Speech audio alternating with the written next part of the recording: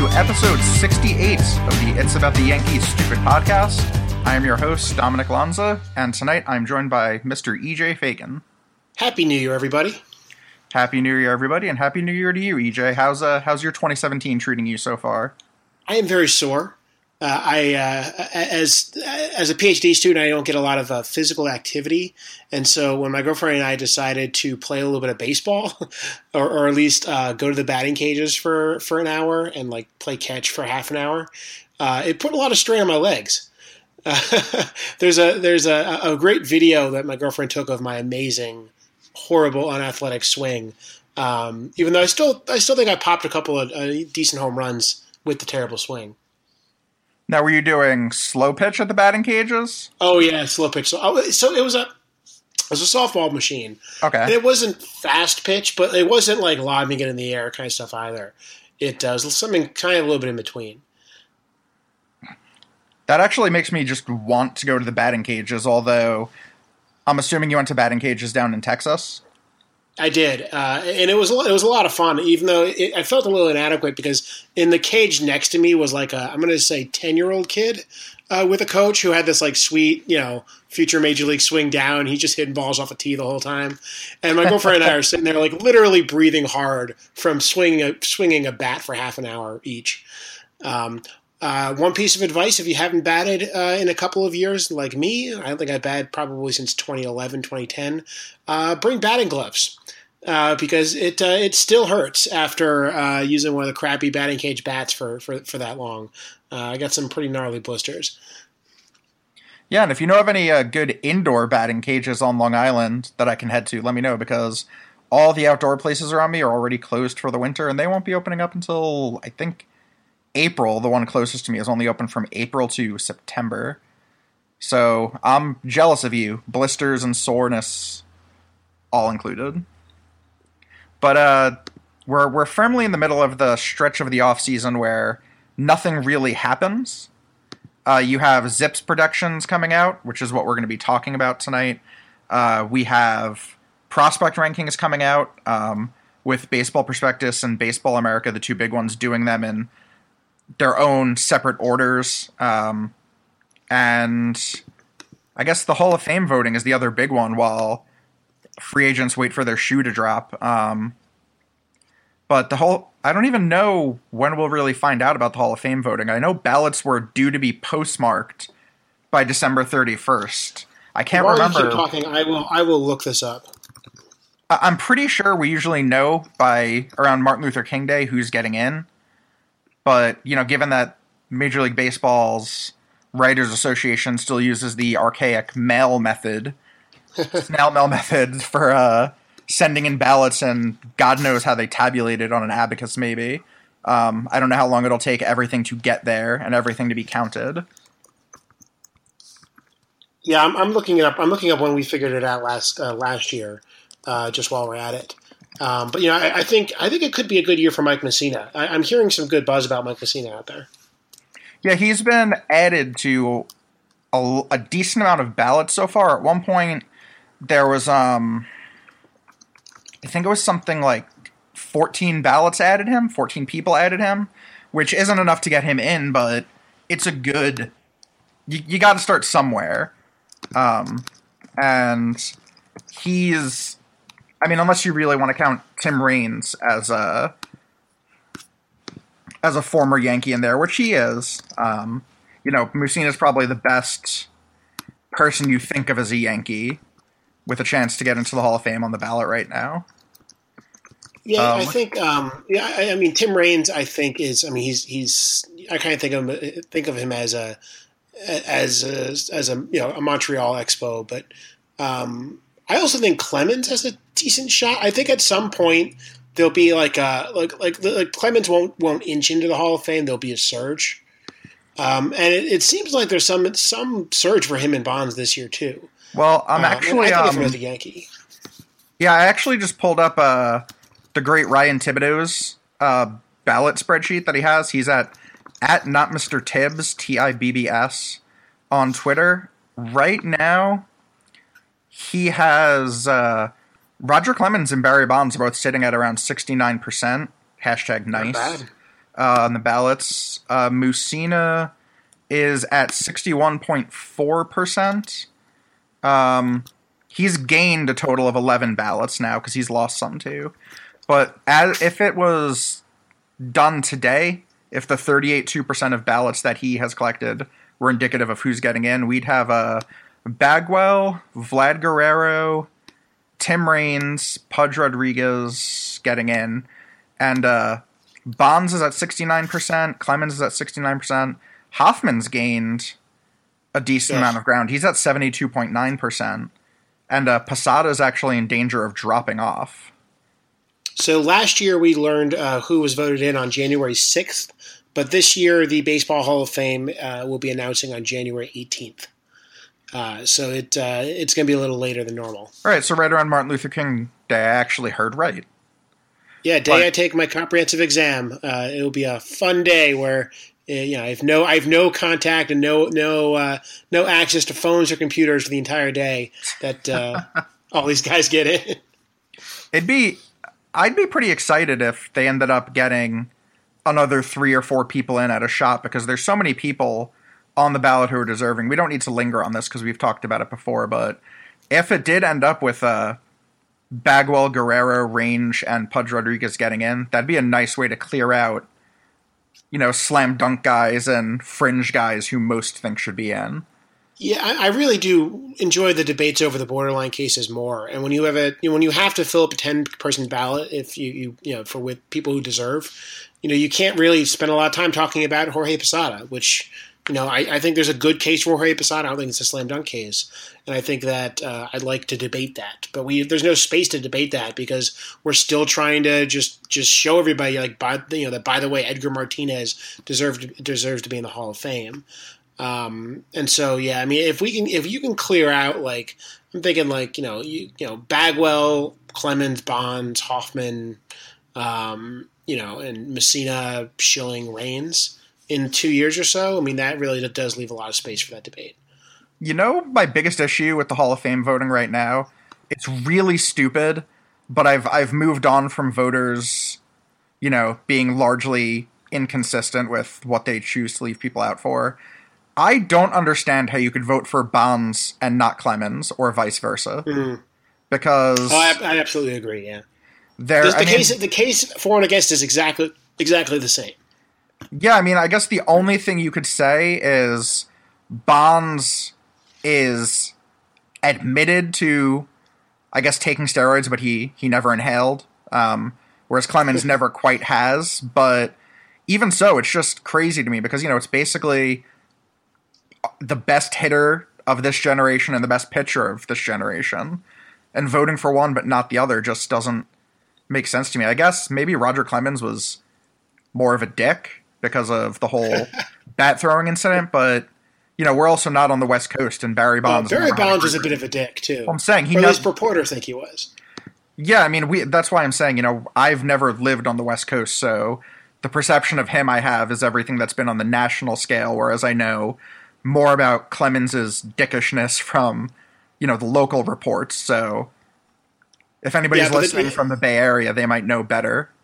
I have a proposal for the baseball writers out there, right? So, we don't want to, we want to, show some kind of slap on the wrist, not acknowledge Bonds and Clemens a little bit. Why don't we vote in all of the steroids guys at once? So they each only get 5 minutes in Cooperstown. And then we're done with it, and we can move on, right? So we don't have, it's kind of like we'll have our 8-person induction year.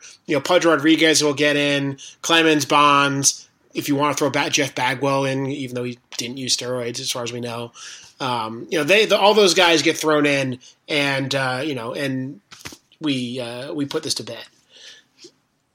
I mean, I'm just hopeful that we'll start to see the change happen, and with actual inductions instead of just positive trends. And, with these guys sitting at 69%, it seems, barring all the non-public ballots voting against them, and that's why they're not public, seems like next year both should get in. Yeah, I mean, for reference, they're at 44 and 45 last year. And so, they're getting kind of close. Yeah, they're up 24 or 25%. That would be a big bump. If that's a representative sample, it may not be. Yeah, because most of the people who release their ballots are people who are more electronically and social media inclined, though I have seen a lot of old school beat writers releasing their ballots. So I hope it is after this year they'll all be public. Yeah, they will. Yeah. And that might scare people straight. Yeah, right. You don't want the wrath of the internet to come down on you. So, moving on to the topic at hand, because I'm sure we're going to have a very similar discussion in about 2 weeks now. Yesterday, Fangraphs released Dan Szymborski's Zips predictions for the Yankees.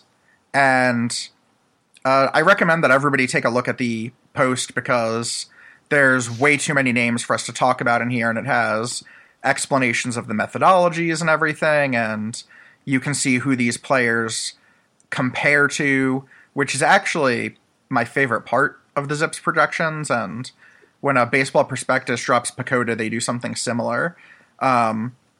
Just because I think for everybody, numbers are one thing, but people just love comps, for better or for worse. Even when you see a comp to somebody who you have no idea who they are, which is the case with Glorious. One thing I love about, or I prefer about these comps as opposed to like prospect comps, is they don't have like the racist angle to it. Like Zips doesn't know that Tanaka's a Japanese guy when the random scout's going to compare him to Hideo Nomo or something just because. So I definitely enjoy those comps. Does Zips give us more than one comp?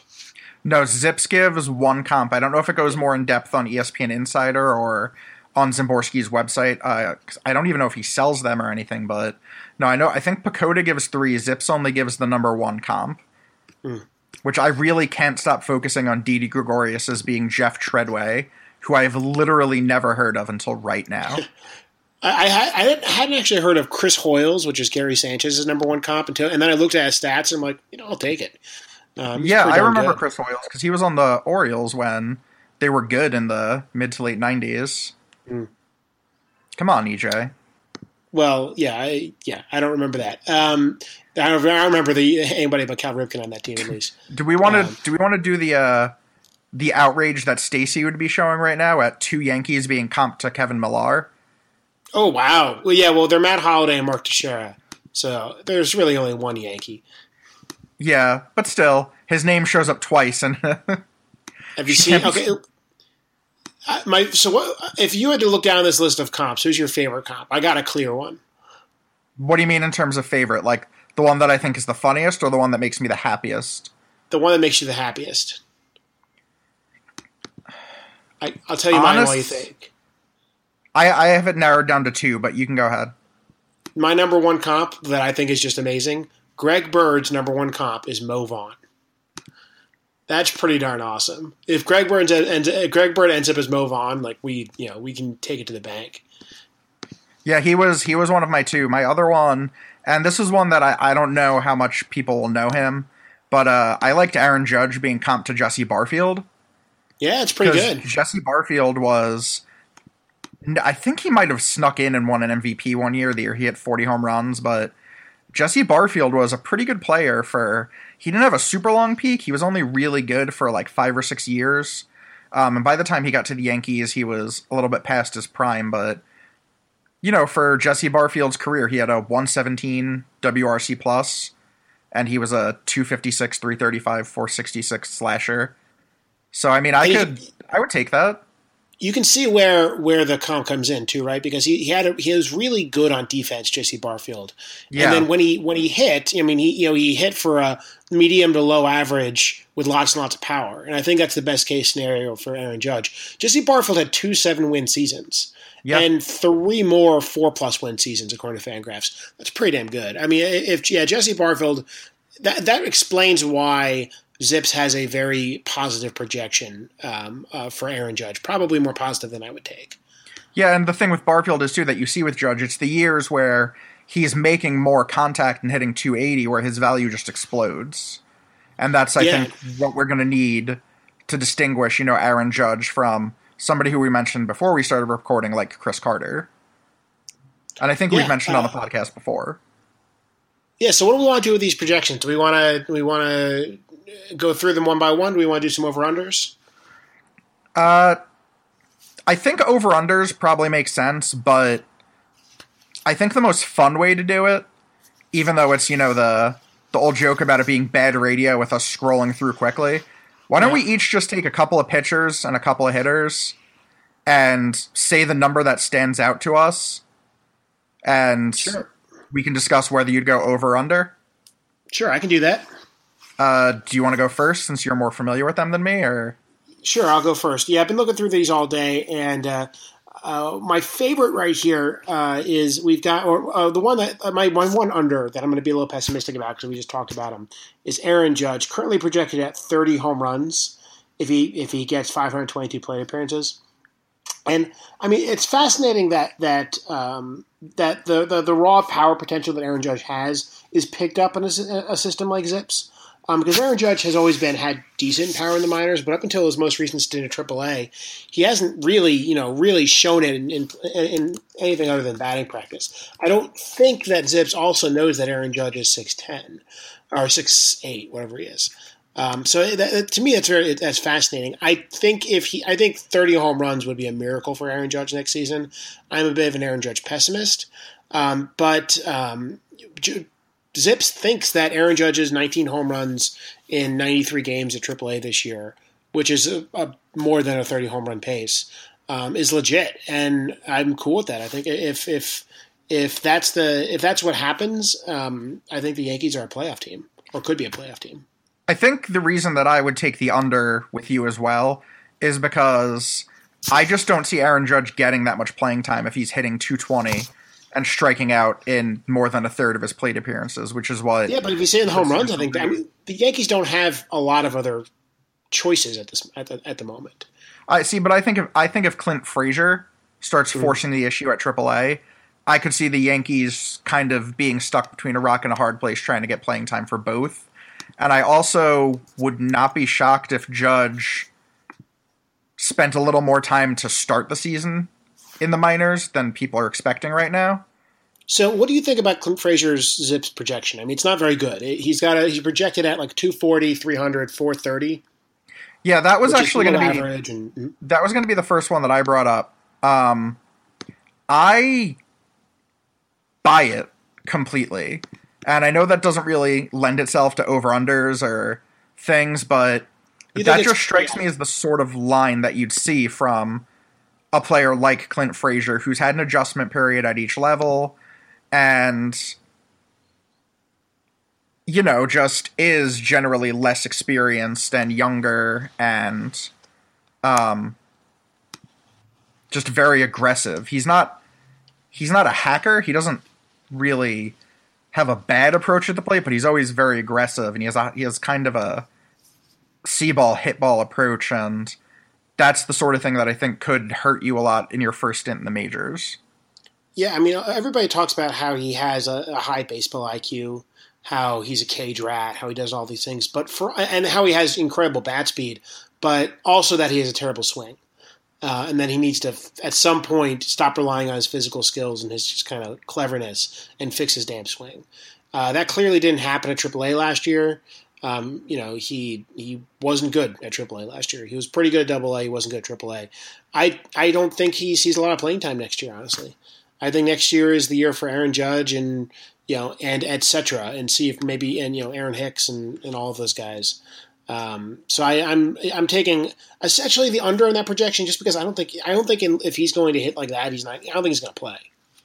There's no reason if he's going to hit, if he's going to have an OPS plus of 95 or whatever he's projected at, if 102, if he's going to have a 102 OPS plus, I think that he sits at AAA. Yeah, I think we're going to be in for like an interesting season to see how much these guys end up playing. Because I guess I just don't know. I mean, the Yankees were clearly ready to hand playing time to Aaron Judge before he got hurt, but and then Tyler Austin was swinging a good bat. They started benching him for Billy Butler. So I guess I just don't know what this season's going to bring yet, which is why, like I said, I'm not sure about Judge getting the plate appearances, and even if it's not Frazier, I just don't know what the Yankees will do. Yeah, I think we basically agree there. I got my next one, and I think that this is. It sounds like it's going to sound like small potatoes, but I actually think it's kind of important to think about. And that's Kyle Higashioka. Yep. Higashioka is projected right now at a 1.3 wins in about half a season of playing time. He's projected to be a pretty good hitter. I'm just kind of scrolling over to his hitting stats right now. 245, 286, 418. Not great, but basically what Clint Frazier's is projected at, just slightly below average. As far as I know, I think he's a pretty good defender. Austin Romine, on the other hand, is projected worse. He's projected essentially as replacement level. And, given that, I think that extra win and a half over the season, or even more if say, Gary Sanchez were to, God forbid, get injured, I think is a big deal. And I think the Yankees should give some serious thought to Higashioka becoming the full-time backup catcher. I like Austin Romine. I have a long-time attachment to Austin Romine just because I was covering minor league baseball quite a lot when he was drafted, and he's been with the organization forever. But I think he's very expendable. I think there's a lot of backup catchers out there, a lot like Austin Romine, that you could sit at AAA, and if you pass him through waivers, he might not even get claimed. Yeah, I mean, it's tough to disagree with that, I think, and especially because, they'd have more team control over Higashioka, so it's like you might as well use the better one now, and, if you can get something of value for Romine, because some team might jump on him having that major league experience, could be worth moving him too, not even just, having him in the minors. Yeah, he's 2 years younger. He's on the 40-man roster already. And the Yankees, I believe, if I remember correctly, just signed some minor league catcher, some no-name minor league catcher to play at AAA. So they have some depth and they can acquire more depth. I know it kind of sucks to get rid of depth because then you're kind of placing a lot of eggs and not having like an emergency. But I just don't. I think the Yankees can take it. I think it's at this point it's worth just going for the upside. What's the downside? He's just as good as Romine. I mean, Romine. Higashioka is a long time minor league catcher. He has experience catching, and there's some real upside there. He could be better than just a backup catcher. He could be a guy who hits 20 home runs if he were given full playing time. Yeah, I mean, he was a catcher that people liked. He was a prospect. Then he got hurt. He struggled, and he just ended up falling behind Romine and Sanchez and Montero back in the day. But he was a legitimate prospect, and he had those dreaded wrist and hand injuries that sap you of power for a while. So didn't he have, even like, if we Tommy John don't, or something too. Excuse me. I think he had Tommy John too at some point. Are you thinking of Luis Torrens? No, I think Higashioka missed a full season for something. It's not a big deal. Essentially, he's old, but he hasn't been hanging around for as long as it seems. Yeah, I'm looking through it now. It looks like he pretty much didn't play in 2013. He played 7 games, and then in 2014 he only played 20-something. So yeah, so I forget what it was. I think it might have been Tommy John or something, or some serious injury along those lines. It cut out a couple years of his career. Catchers develop slowly, and he's still only 26 years old. One thing that I was interested in, I don't think it would be big in one way or the other, but Zips basically sees Didi Gregorius' power bump just disappearing and fading back towards his career norms. They still see him with 15 home runs, but 15 home runs is what his 2 seasons before joining the Yankees prorate to over a full season, just about. So I think Didi Gregorius' home run outburst was for real, because I remember when we looked at this towards the end of the season, most of his home runs based on ESPN's home run tracker were legitimate home runs. I think he only had 1 or 2 that qualified as purely lucky, like just enough wall scrapers. And his power was consistent throughout the year, so it's not like it was, he had 8 home runs in 1 month and then never hit 3 in another. I mean, he had 11 in the first half, 9 in the second half, and the second half shorter. So I think the power is real. And I might actually be surprised if he didn't end up with another 20 home run season, especially with the juice ball. Yeah, the juice ball, I think, is the story, right? Zips has no idea about the juice ball. Zips probably knows that like home run rates went up over the last year. But the weird, it probably knows that league wide they went up. But the weird, middle infielder thing, which I've hypothesized, and you can read a post on the blog I read earlier this week, updating this, is just about launch angle. That there are certain types of launch angles where a 2 to 3 mile per hour boost in exit velocity, which is essentially what happened when you juice the ball, at least what we can measure. That's relatively small boost doesn't do a lot for a guy with a big uppercut swing or a guy like Mark Trumbo who kind of just swings as hard as he can every time. But for a line drive hitter, someone like Didi Gregorius or Gary Sanchez, it matters a lot more. And so I think that the juice ball specifically benefits a guy like Didi Gregorius, which is why we saw a huge surge in shortstop and second baseman home runs last year, but not a big surge in big sluggers hitting home runs. In fact, I think big sluggers did worse than they've done in forever, in a long time. I would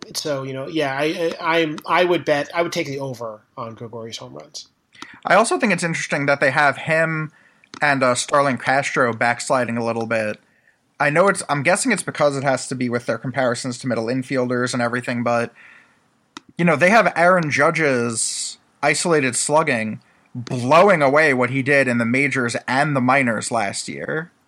So it does make me wonder too if it really is factoring in something with scouting, because Aaron Judge's ISO across between at AAA was 219, and they have it at 244 in the majors.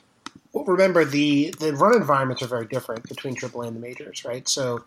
Aaron Judge had a tough home park to hit it, and I'm looking it up right now, but the runs per game in AAA were just much lower than the majors. Even before the juice ball, that was the case, but with the juice ball, it got even worse. I think that's what is essentially going on there. But they also Zips might be projecting some growth. If it has scouting info, maybe I'm assuming it just has like height and weight and that kind of stuff. But like I said, it was 167 in the majors last year, so they're predicting almost an 80-point bump in ISO. That's more optimistic than I am. So I don't know where it's getting that, but I would still be shocked if it had really any scouting information in it, because if you think about it, you have to have scouting information on a lot of players to pull this off. But while we're talking about Starlin Castro, though, take a look at his number one comp. His number one comp is Jesse Barfield, which is fast. Oh, it's Brett Boone. Oh, Jesse Barfield is Aaron Judge. Oh, I'm sorry. It's Brett Boone. Well, okay. Well, I think the lesson of that is that Starlin Castro needs to take some major steroids, because that's what Brett Boone did. He went from being a crappy player to having like a 9-win season or something in 2002 or 3. From 2001 to 2003, he had just under 20 wins across 3 seasons. And he hit 37, 24, and 35 home runs.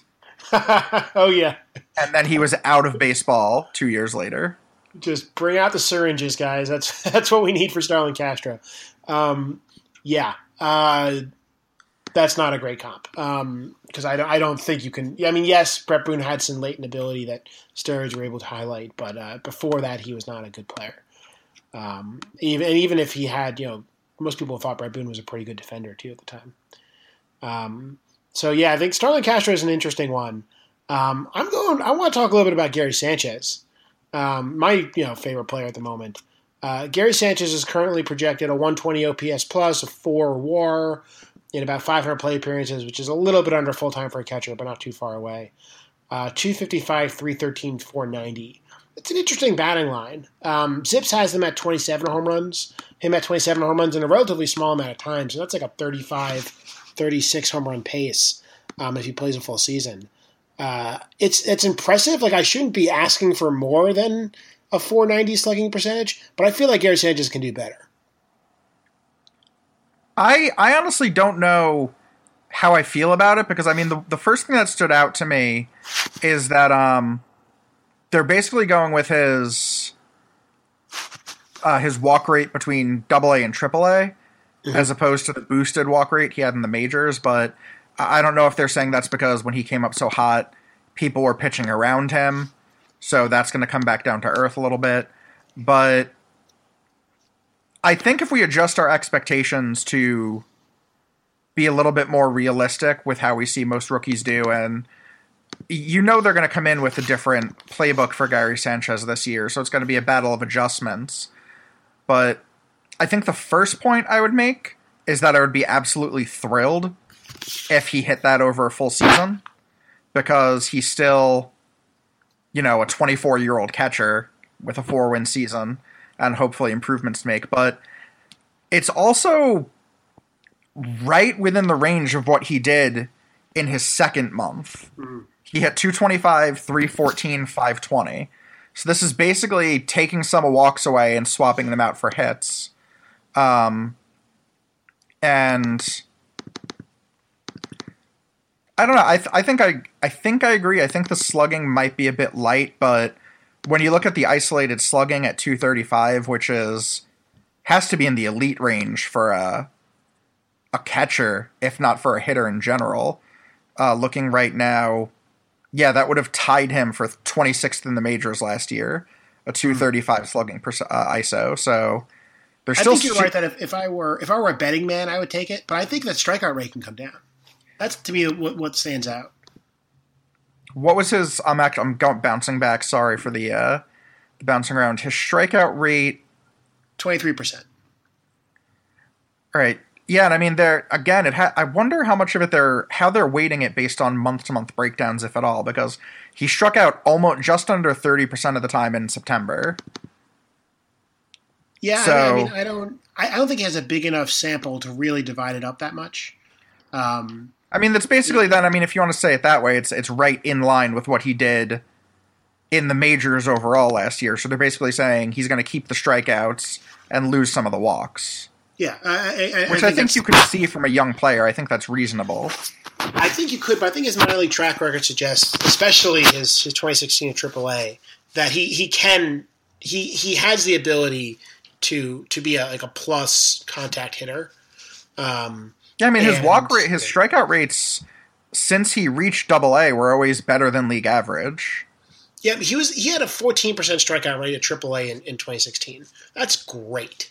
That's a very strong strikeout rate. That's elite. That's elite for a hitter. That's elite. Yeah, yeah. And again, I the math that I've done suggests that you take that and you put it in a major league environment with a juice ball, and his AAA line looks like pretty close to. Not what he did last season, which was amazing, but the normal version of what he did last season, which is like a low 500 slugging percentage, hitting 300 or hitting 285 or something like that.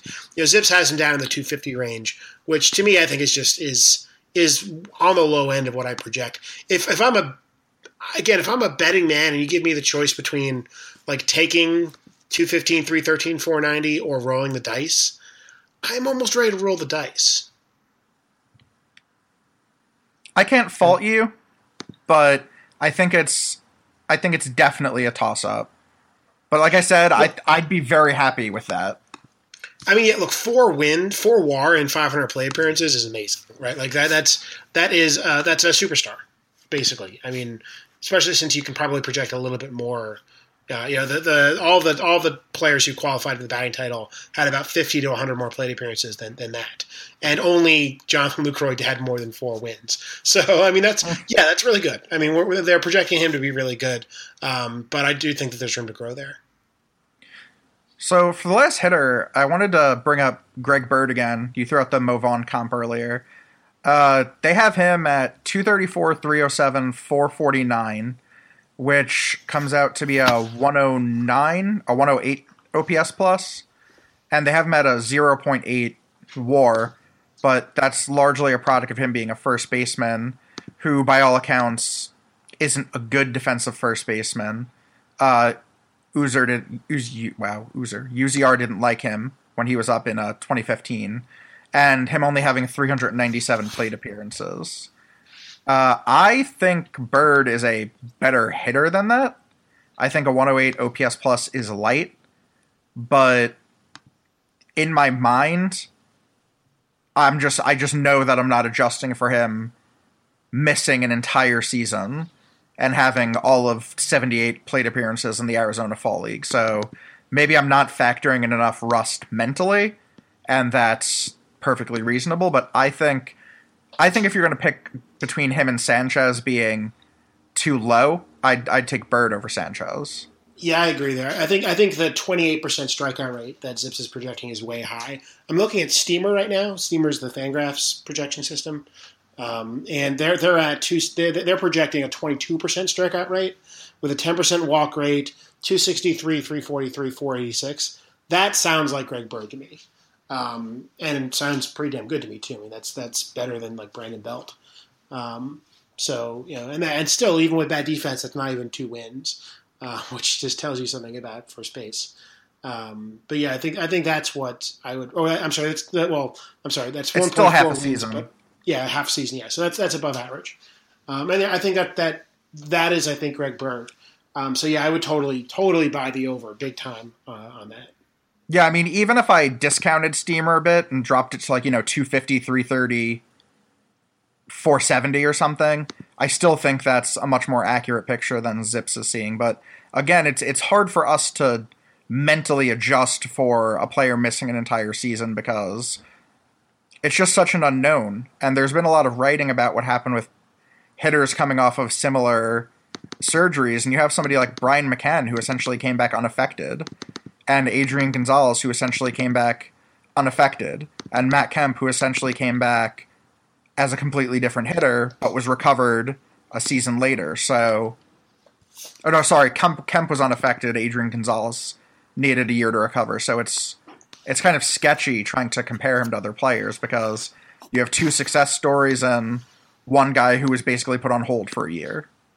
I'd be much more concerned if the Yankees were making any effort to go out and get a first baseman, but they have no real plan B other than Tyler Austin on the roster, and so they clearly have confidence in him. They say publicly they like what they saw in the Arizona Fall League. So yeah, I mean, I'm buying stock in both. All right, so moving on to pitchers, the guy that jumps out to me right away, who is somebody that we have talked about almost ad nauseum, is Michael Pineda. Largely because they basically love him.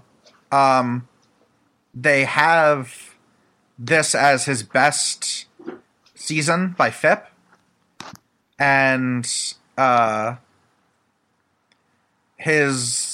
just, I don't know. I don't know what I could look at to say that this would be his best season.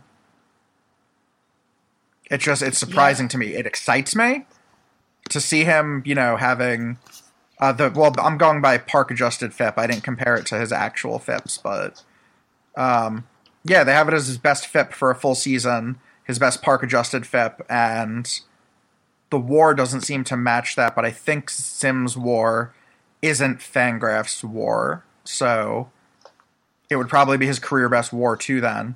But they're looking at him to post, strikeout and walk rates that are better than his career norms and basically just rediscover the pitcher he was in 2014. Yeah, I agree with everything you said. I don't want to belabor the point on Pineda. It is interesting that they're projecting a FIP ERA mismatch. So even given that mismatch, they think he can be pretty good. So some of the difference between the two is luck. Some of it is ability. They're kind of splitting the difference. For what it's worth, the FIP ERA mismatch is almost equal to the career rate. For his career, his ERA is a little bit more than half a run higher than his ERA, and they have this as a little bit higher than half a run higher than his FIP. There you go. Yeah, I mean, I think that is, I think that's a fair way to go about it. I think that's about what I'd expect. I think the projection's probably about right on the money, and that's above average. He's projected to be an above average to even better pitcher, better than CC Sabathia was last season. And again, if the Yankees get that out of Pineda, that's one of those things that has to happen for them to be a playoff team. Yeah. Yeah, that would be huge. They also compare him to Kevin Tapani, who does nothing for me. I just happen to remember his name and that he pitched for the Twins and I think the Cubs. It's just a funny name, Tapani. So I'm going through here and looking at these projections, and I'm just going to talk about my favorite comp on the pitcher list, which is Aroldis Chapman. Aroldis Chapman is he's projected to have a very good season. He's projected to be one of the best closers in baseball, and his number one comp is Billy Wagner, more deserving of the Hall of Fame than Trevor Hoffman. So let's hope that he has a I think Billy Wagner had a really productive second half of his career, right? I'm just looking right now at ages. Yeah, Billy Wagner walked away after what was arguably his best season. Yeah, I remember that. I remember thinking, like, what the hell? Why aren't you still playing? You're still good. Yeah, his contract expired and he retired. But yeah, I pulled it up. In his last season, he had a 1.43 ERA and a 2.2 WAR by Fangraphs measure. Struck out 13.5 per 9. Yeah, he was a beast. He had a weird career. He was really dominant in basically over the course of the Aroldis Chapman contract. He was really, really good from age 29 until looks like about 36. Which I think is a great comp for Aroldis Chapman. I mean, I think a lot like him is that Wagner had a ton of velocity, especially for back in the day, and kind of poor control. And then he kind of got his control under control. That's terrible. He started walking fewer people, and started pitching some real innings, and became one of the better closers in the game. So I mean, really, if you look at his career, Wagner's, if you throw out 2000 when he was hurt. He never had. 2000 was his only bad season.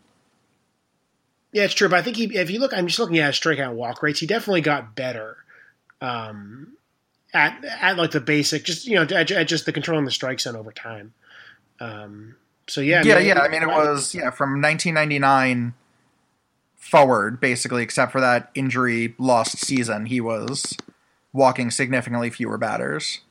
Yeah, so let's cross our fingers and hope that comp is accurate. Billy Wagner. I was actually kind of interested by it was the comp for Giovanni Gallegos. Yeah.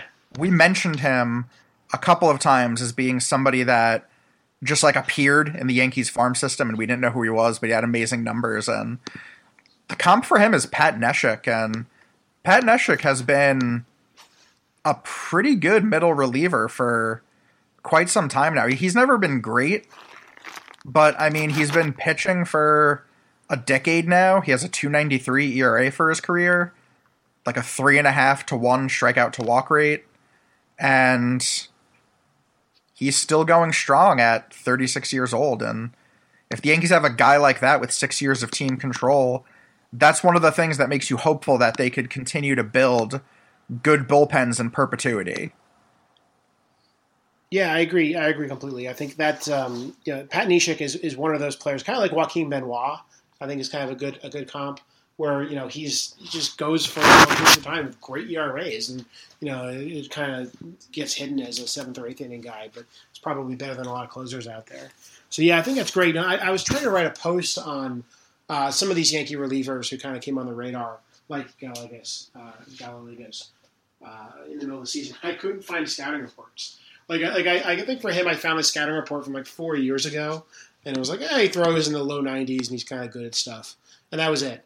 Yeah, he's a right-handed reliever that throws a slider and a fastball. Yeah, right. That's all I got. I couldn't find any more information about the guy, and the Yankees have a bunch of guys like that who have these crazy stats and are on the 40-man roster and are probably going to be in the majors this year, and I have no idea who they are. So it will be interesting to see him come up. I'm excited to see him. I think, the Yankees cleared off a lot of guys who kind of had that profile, good stats, okay stuff, not a lot known about them. And the Nick Goodies of the world didn't do too well in the majors. So now they get another shot to audition a bunch of guys, and eventually a few will work. One thing I love is we have 3 prospects whose number one comp is Josh Banks, which is a little bit weird and not good because he sucked. But I remember there was a point in time where everybody thought Josh Banks would be legit, and he was not. So those are Ben Heller, which I had more hope for Ben Heller than that. Mark Montgomery, J.P. Fayerston. So good luck there, all of those guys. The pitcher comps are significantly less encouraging than the hitter comps, except for Billy Wagner, like you said, maybe Pat Neshek, but we knew that, though. I mean, that's expected, right? I mean, these are not good pitchers.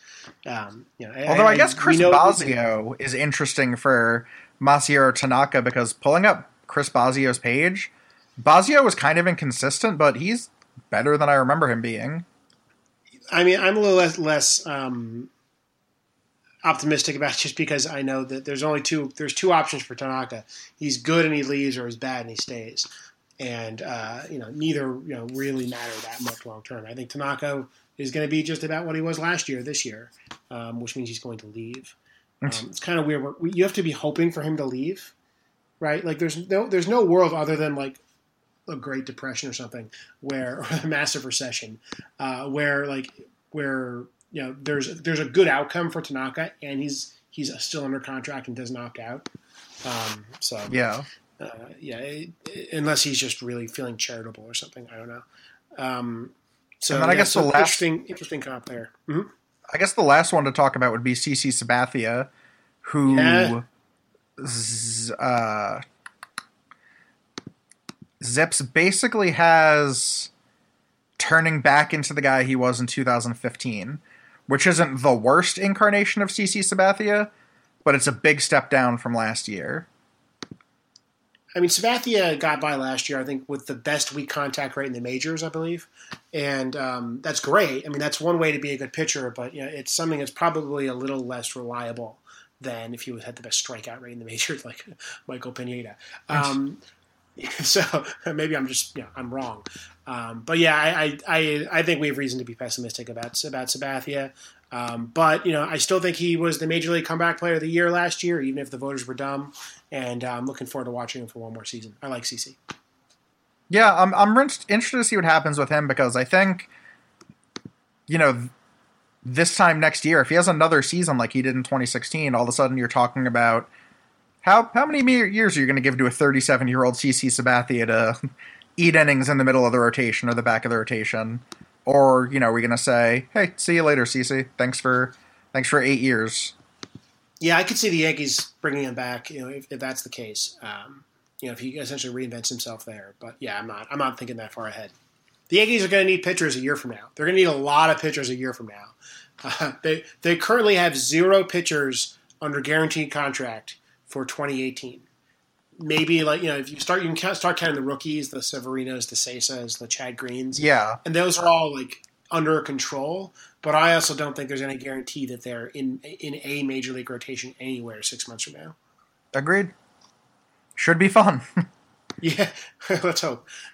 But I guess we actually went a little bit longer than I thought we'd go tonight. So yeah, we got 48 minutes out of Zips. Let's do Steamer. Let's do it. All right, so hopefully we'll have some news to talk about next time around. But I don't know. If not, we'll have to make something up. EJ, what can we make up? Or should we ask those of you who are still listening to give us some topics? Yeah, if you guys could send us topics, that might prevent us from doing the Scott session on minor league labor law, which I kind of am excited for. But yeah, I'm really excited. If you guys wanted to do minor league labor law, don't send us anything. And maybe we'll post a call for questions on the blog too. But until next time, have a good night, everybody. One real quick thing, actually, Dominic. For anybody reading this, we're looking for some more writers on our blog. I think it's no secret that we used to have a lot more people writing for It's About the Money than we do now. We put a post up online. If you guys are interested, go to the contact form on itsaboutthemoney.net. I'm not sure we have that many listeners who don't also read the blog, but we might.